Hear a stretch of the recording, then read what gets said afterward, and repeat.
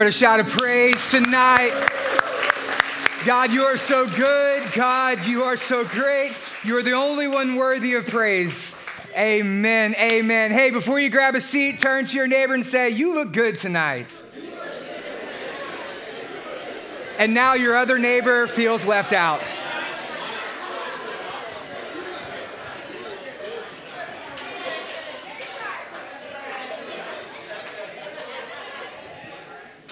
All right, guys. Well, hey, tonight we are wrapping up our series that we've been doing called Let Us Pray, as we've been just kind of walking verse by verse through Ephesians chapter 3, which is the Apostles Paul prayer for the church in Ephesus.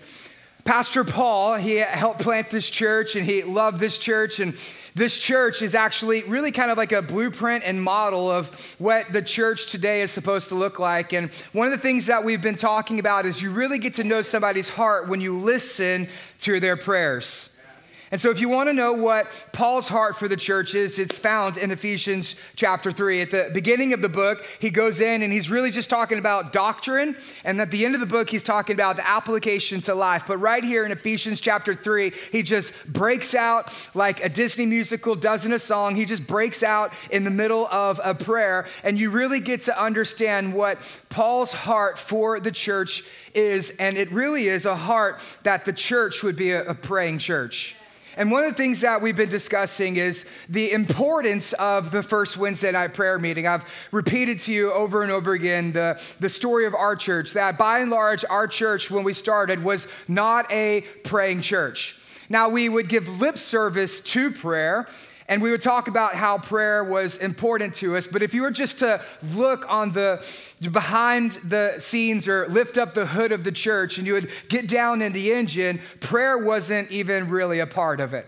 We believed more in blueprints and schematics. We believed more in books and blogs and pop signs and parking signs and Facebook ads and looking really cool and having really, the most modern worship and all the different stage sets and designs. And we would think that that was what was the secret to growing a church. And that really worked well for up until the grand opening, and then nobody kept coming to our church.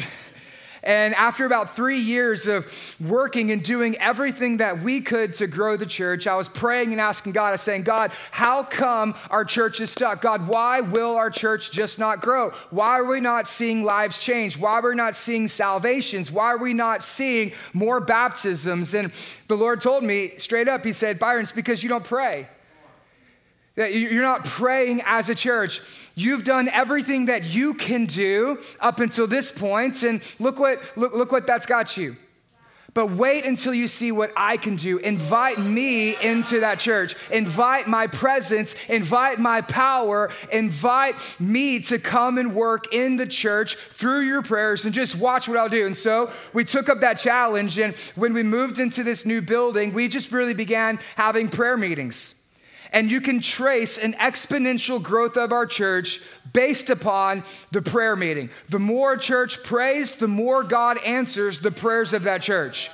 The more the church prays, the more power the church sees in it and through it. The more the church prays, the more effective the church will be. And that's exactly what we've seen. Since we started the prayer meeting, we have seen more souls saved, more lives changed, more baptisms. We've seen the church continue to grow. We are actually larger now than we were before COVID ever happened. And this Sunday, we're going to have a baptism Sunday. We already have 17 signups for the baptism. I believe that we're going to hit 30 by baptism, which means this year we will have baptized over 90 people this year alone. And I believe that is in a large part due to the prayer meeting. Since we begun the prayer meeting, we have really renovated and moved into this building. But as we've been praying and believing that God was going to provide a new space for us, not only did we buy a new building, but we bought this entire city block. And that's what happens when the church prays. And that's what Paul's prayer for the church is. Paul's prayer is that the church would be a church that praise. And so we've been looking through this and really motivating, inspiring, and trying to empower us as a church to continue what this looks like in prayer. And so if you have your Bibles, turn with me to Ephesians chapter 3, starting in verse 14. I'm going to read it all, and I want to just ask this question: what is prayer? There's a lot of different answers that people give to that question. Some people say prayer is just talking to God. Prayer is just communicating with God.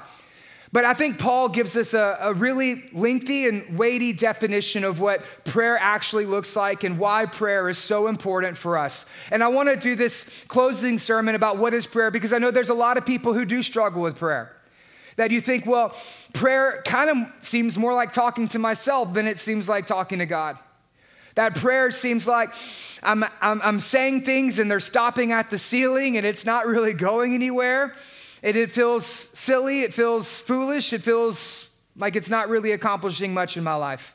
And so because people struggle with understanding what prayer is, I'm going to close this sermon with a lengthy definition of what Paul gives us that prayer is. And so I'm going to read it all up front, and then we're going to work our way through the back end. The first verse says this: "For this reason I bow my knees before the Father, from whom every family in heaven and earth is named, that according to the riches of his glory, he might grant to you to be strengthened with power through his Spirit in your inner being, so that Christ may dwell in your hearts through faith, that you, being rooted and grounded in love, you may have the strength to comprehend with all the saints what is the breadth and the length and the height and the depth, and to know the love of Christ that surpasses knowledge, that you will be filled with all of the fullness of God. Now to him who is able to do far more abundantly than we ask, think, or imagine, according to the power at work within us. And to him be the glory in the church in Christ Jesus throughout all generations, forever and ever. Amen."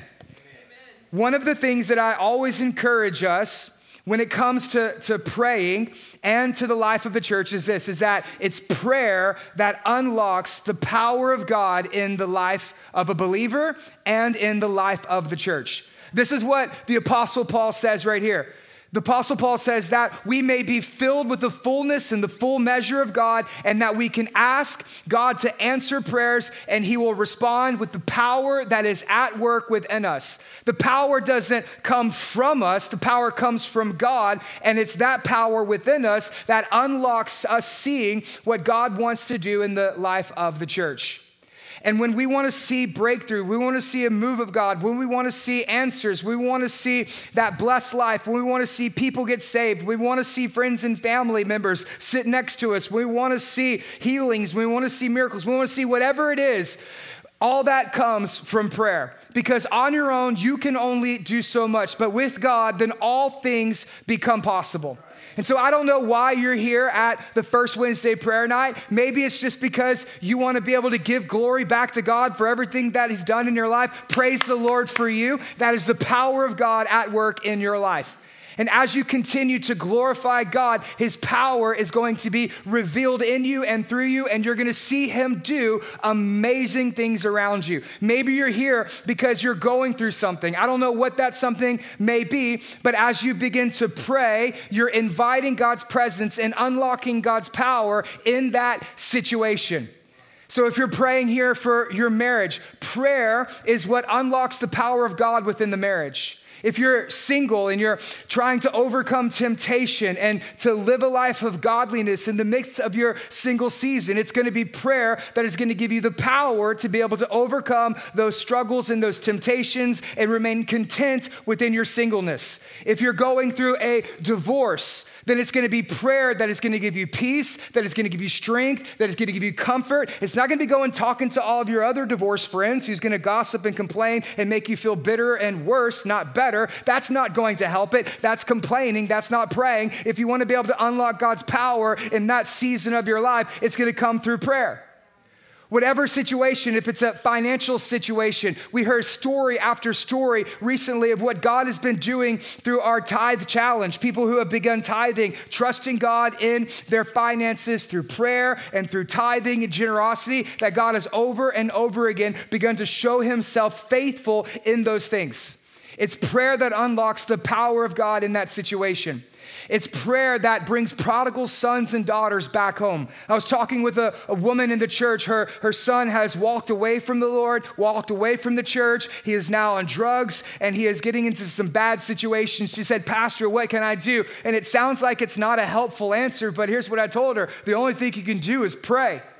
You just keep praying, and then when you're tired of praying, you keep praying again. That's how my grandmother got me back in the church. It was a faithful group of people in her church that fasted for about 6 months every single week for me. And after those 6 months of praying, it was that God cashed in those prayers, and I came back into the church, into a vibrant relationship with God, and God answered those prayers, and I'm living proof that prayer works. Whatever it is prayer that unlocks the power of God in your life. So if you're praying for marriage, it's prayer that unlocks the power of God. If you're praying for your children, it's prayer that unlocks the power of God. If you're praying for relationships or finances, if you're praying for physical illness, it's prayer that unlocks the power that's able to heal. Just the other week, whenever we were teaching over Joshua chapter 10, the sun stand still prayer that he prayed, there was a man who watched this online. I talked to him today. He said, Pastor, you preached that. I was not able to clench my fist for over 3 months. And he has a job where he works by doing construction and labor. And he said, for 3 months, I couldn't close my hand. So I went to the doctor and they couldn't figure it out. And I sat there in that doctor's office and nobody came and saw me. So I got up and walked out. And then I remembered that you said, pray bold prayers. So I said, God, please heal my hand. And then for the first time in 3 months, I was able to clench my fist. And 1 week later, I can still grip and clench my fist. God has healed me from this. What is it? It is because he prayed. Prayer unlocks the power of God in your life. And this is what Paul's prayer is. Paul's prayer is that the church would not be a weak church, would not be a passive church, but would be a powerful church. And that's what happens when the church begins to pray. And so here's what I want to do. I want to just walk through this section. I'm going to give you a little acronym, okay? All right, an acronym. I'm going to spell out prayer, and this is going to be kind of what our definition is. I want to flesh this out a little bit for us. So what is prayer? If you're taking notes, go ahead and write this down. P-R-A-Y-E-R, prayer. And the first thing, did I spell it right? I went to public school, okay? Did I spell it right? All right. P-R-A-Y-E-R, prayer. The first thing is this, is that prayer is personal. Look what it says in verse 14. For this reason, I bow my knees before the Father. I want you to look at that. It's just one letter, but that one letter is so critical when it comes to understanding what prayer is. It says, for this reason, I bow my knees before the Father. Prayer is personal. Listen, no one can pray for you. You say, well, I thought that's what the prayer team does when I come up here. They pray for me. No. They pray with you.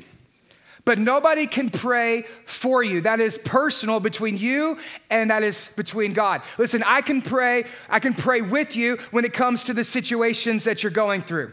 But there has to become a point to where you take ownership of your own prayer life, and then you stop expecting other people to pray for you, but then you own that responsibility and you pray for yourself to God. It is a personal thing that you must do with God. I can believe with you. I can intercede with you. I can talk with you. I can point you to Jesus, and we can have a little prayer meetings, and you can come forward and you can receive prayer, but that's never going to replace the personal relationship that you have with God through prayer. So just imagine if you were married and you just keep saying, hey, Pastor Byron, can you take my wife out on a date? No, I cannot. You know why? Because my wife would be mad. I would lose my job. That's weird. Okay, I can't date your wife. Okay, that's not the religion that we're a part of. I can't do that. That's your responsibility. I can't raise your kids. I'm having a hard enough time raising my kids. Right? This is an ownership thing. You got to take ownership of your own prayer life because number one, prayer is personal. Paul says, I'm taking responsibility for my prayers. For this reason, I bow my knees before the Father. You must develop rhythms in your own life that help sustain your prayer life. Number one, prayer is personal. Number two, prayer is relational. He says this, Father, he says the word Father, from whom every family in heaven and on earth is named. Not only is prayer personal, but it's also relational. This is why the prayer meeting is so important. He's praying personally, yes, but who is he praying for? He's praying for other people. He's praying to God the Father, and then he's praying for his brothers and sisters. This is why the prayer meeting, this is why corporate prayer is incredibly important, because when we pray together, there is a concentrated effect that it has before the Father to where it perks up his ears and he listens to him. This is the reason why I believe that the prayer meeting is foundational for where we are heading together as a church, because I just think it's impossible as God as a Father to just sit there for 3 years and listen to his children cry out and call out to him, God show up, God move, and for him to turn a deaf ear to that. Because when your voice and my voice, when we collectively call out to the Father, it catches heaven's attention and he responds in prayer. God is a Father and we are brothers and sisters and the church is a family. And so yet we pray for one another. Prayer is personal, but at the same time, prayer is also relational. This is why I pray with you. This is why we pray together. This is why prayer is vital to our small groups, because when we gather, we pray for one another in that meeting as well. And so prayer is personal, prayer is relational. Number 3, prayer is asking. It says that according to the riches of his glory, he may grant to you to be strengthened with power through his Spirit in your innermost being. What is he doing there? He is making a request before God. He's saying, I'm praying to God for my friends, for my church. And what is he doing? He is asking God that they would be strengthened and that they would have the power through his Spirit in their innermost being so that Christ may dwell in their hearts through faith. Prayer is asking God. And sometimes we really struggle with this. I asked in our Joshua series, what's one of the biggest struggles you have in prayer? People feel bad asking God for things because different reasons. 1, they don't feel like they deserve it. 2, they feel like their problems really aren't that big. They don't feel like they've lived a worthy enough life. And maybe they just feel like God is distant and detached and far off and uninterested in their own life. And so they don't like asking God for certain things. And then on the other hand, some people, they don't ask God because they just don't think that God's going to answer or that God's going to respond.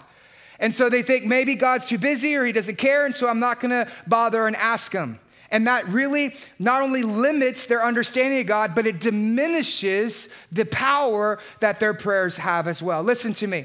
If you struggle with asking God for something, let me just say this to you, and it's very important, and I want you to take it home and think about it throughout the week, is the greatest tragedy in life is not that prayers go unanswered, but that for so many of us, our prayers just simply go unasked.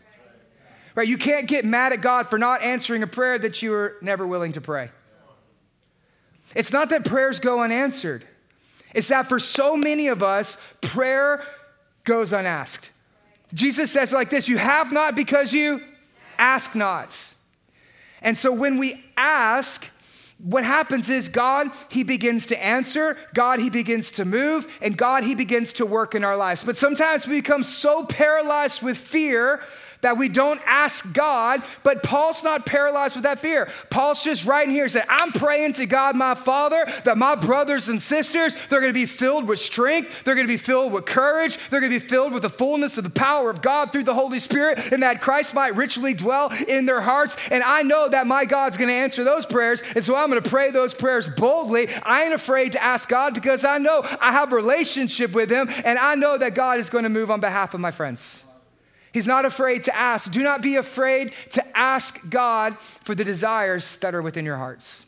Number 1, prayer is personal. Number 2, prayer is relational. It's also asking. Number 3, prayer is yearning. Look what he says here. That you being rooted and grounded in love may have the strength to comprehend with all of the saints what is the breadth and the length and the height and the depth, and to know the love of Christ that surpasses knowledge, that you may be filled with all the fullness of God. The dictionary defines the word yearning because it's not really a word we use very often. I haven't heard it come up in a conversation. Nobody's like, I've been really just yearning to go to Chick-fil-A. People don't say like yearning very often, right?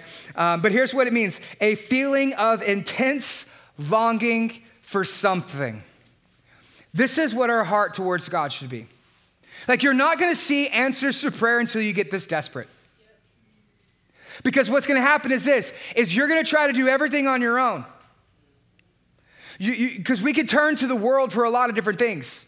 We can get a better job. We can budget our money better. We can save better. We don't really need God whenever we have, all of these different things. When we have television and Netflix and Hulu and HBO Go and all these different things, we don't need God to satisfy because we're being satisfied by other things. We don't need God to deliver us because we're the ones who are putting ourselves in bondage. And so until God becomes the only thing, you're going to look for anything to be able to meet that need that only God can meet in your life. Until you get to a place where you're so desperate for the presence of God, so desperate for the Spirit of God, so desperate for answers, so desperate from His wisdom, so desperate for those things, then you're going to look for those things in other places.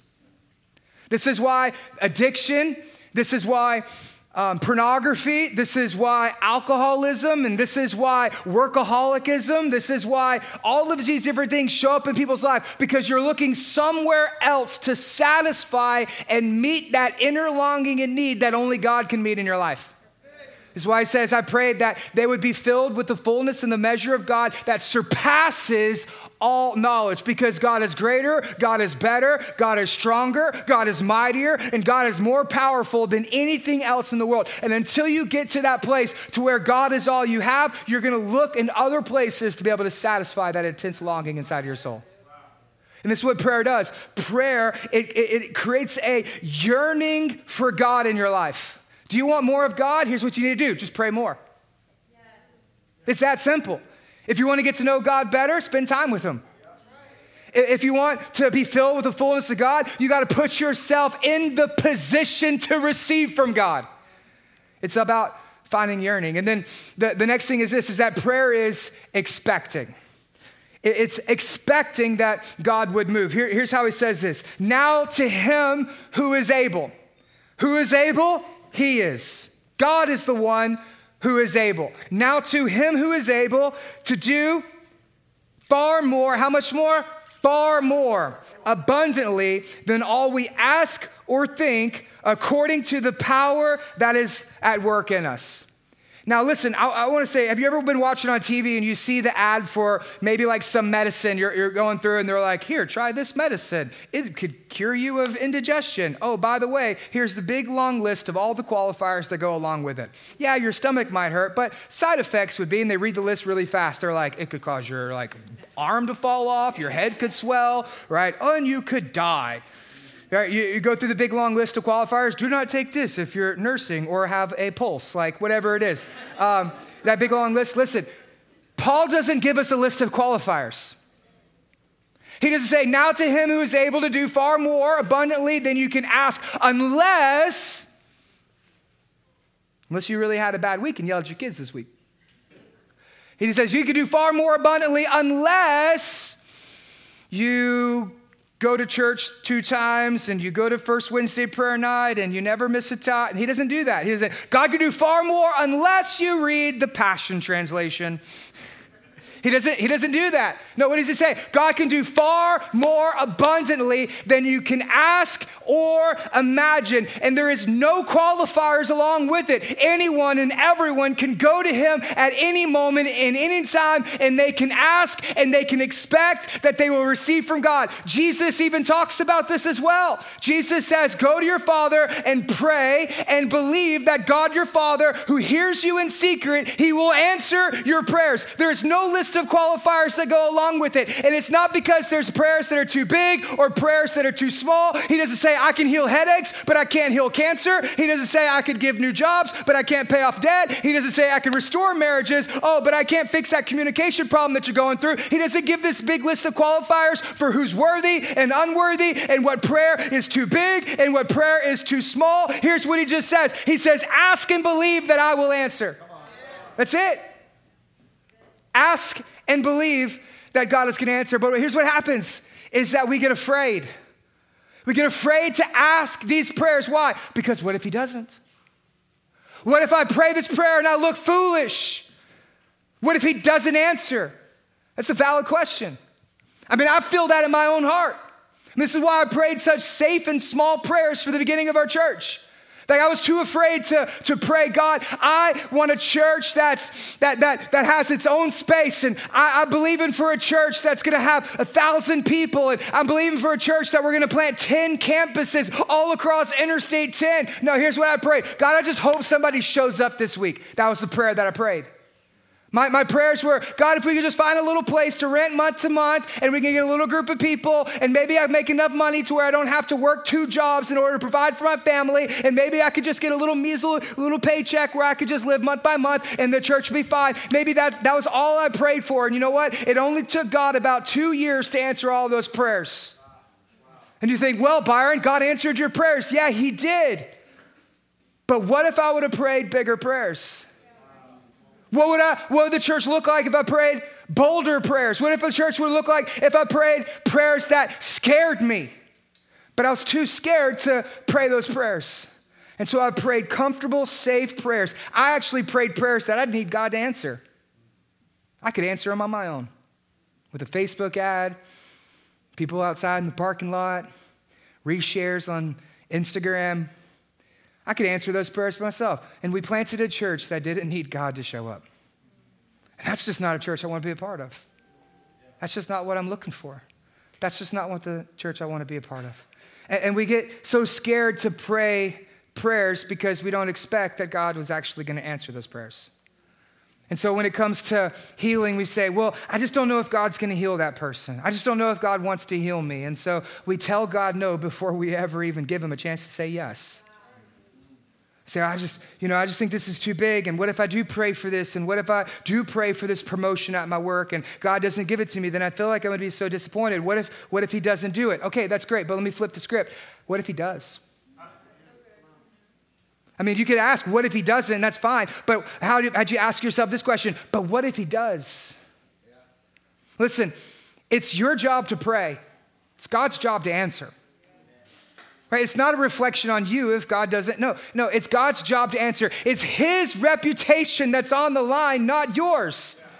And so it's just your job to pray. It's God's job to answer. I love what Martin Luther, the great reformer, he says is pray and let God worry about it.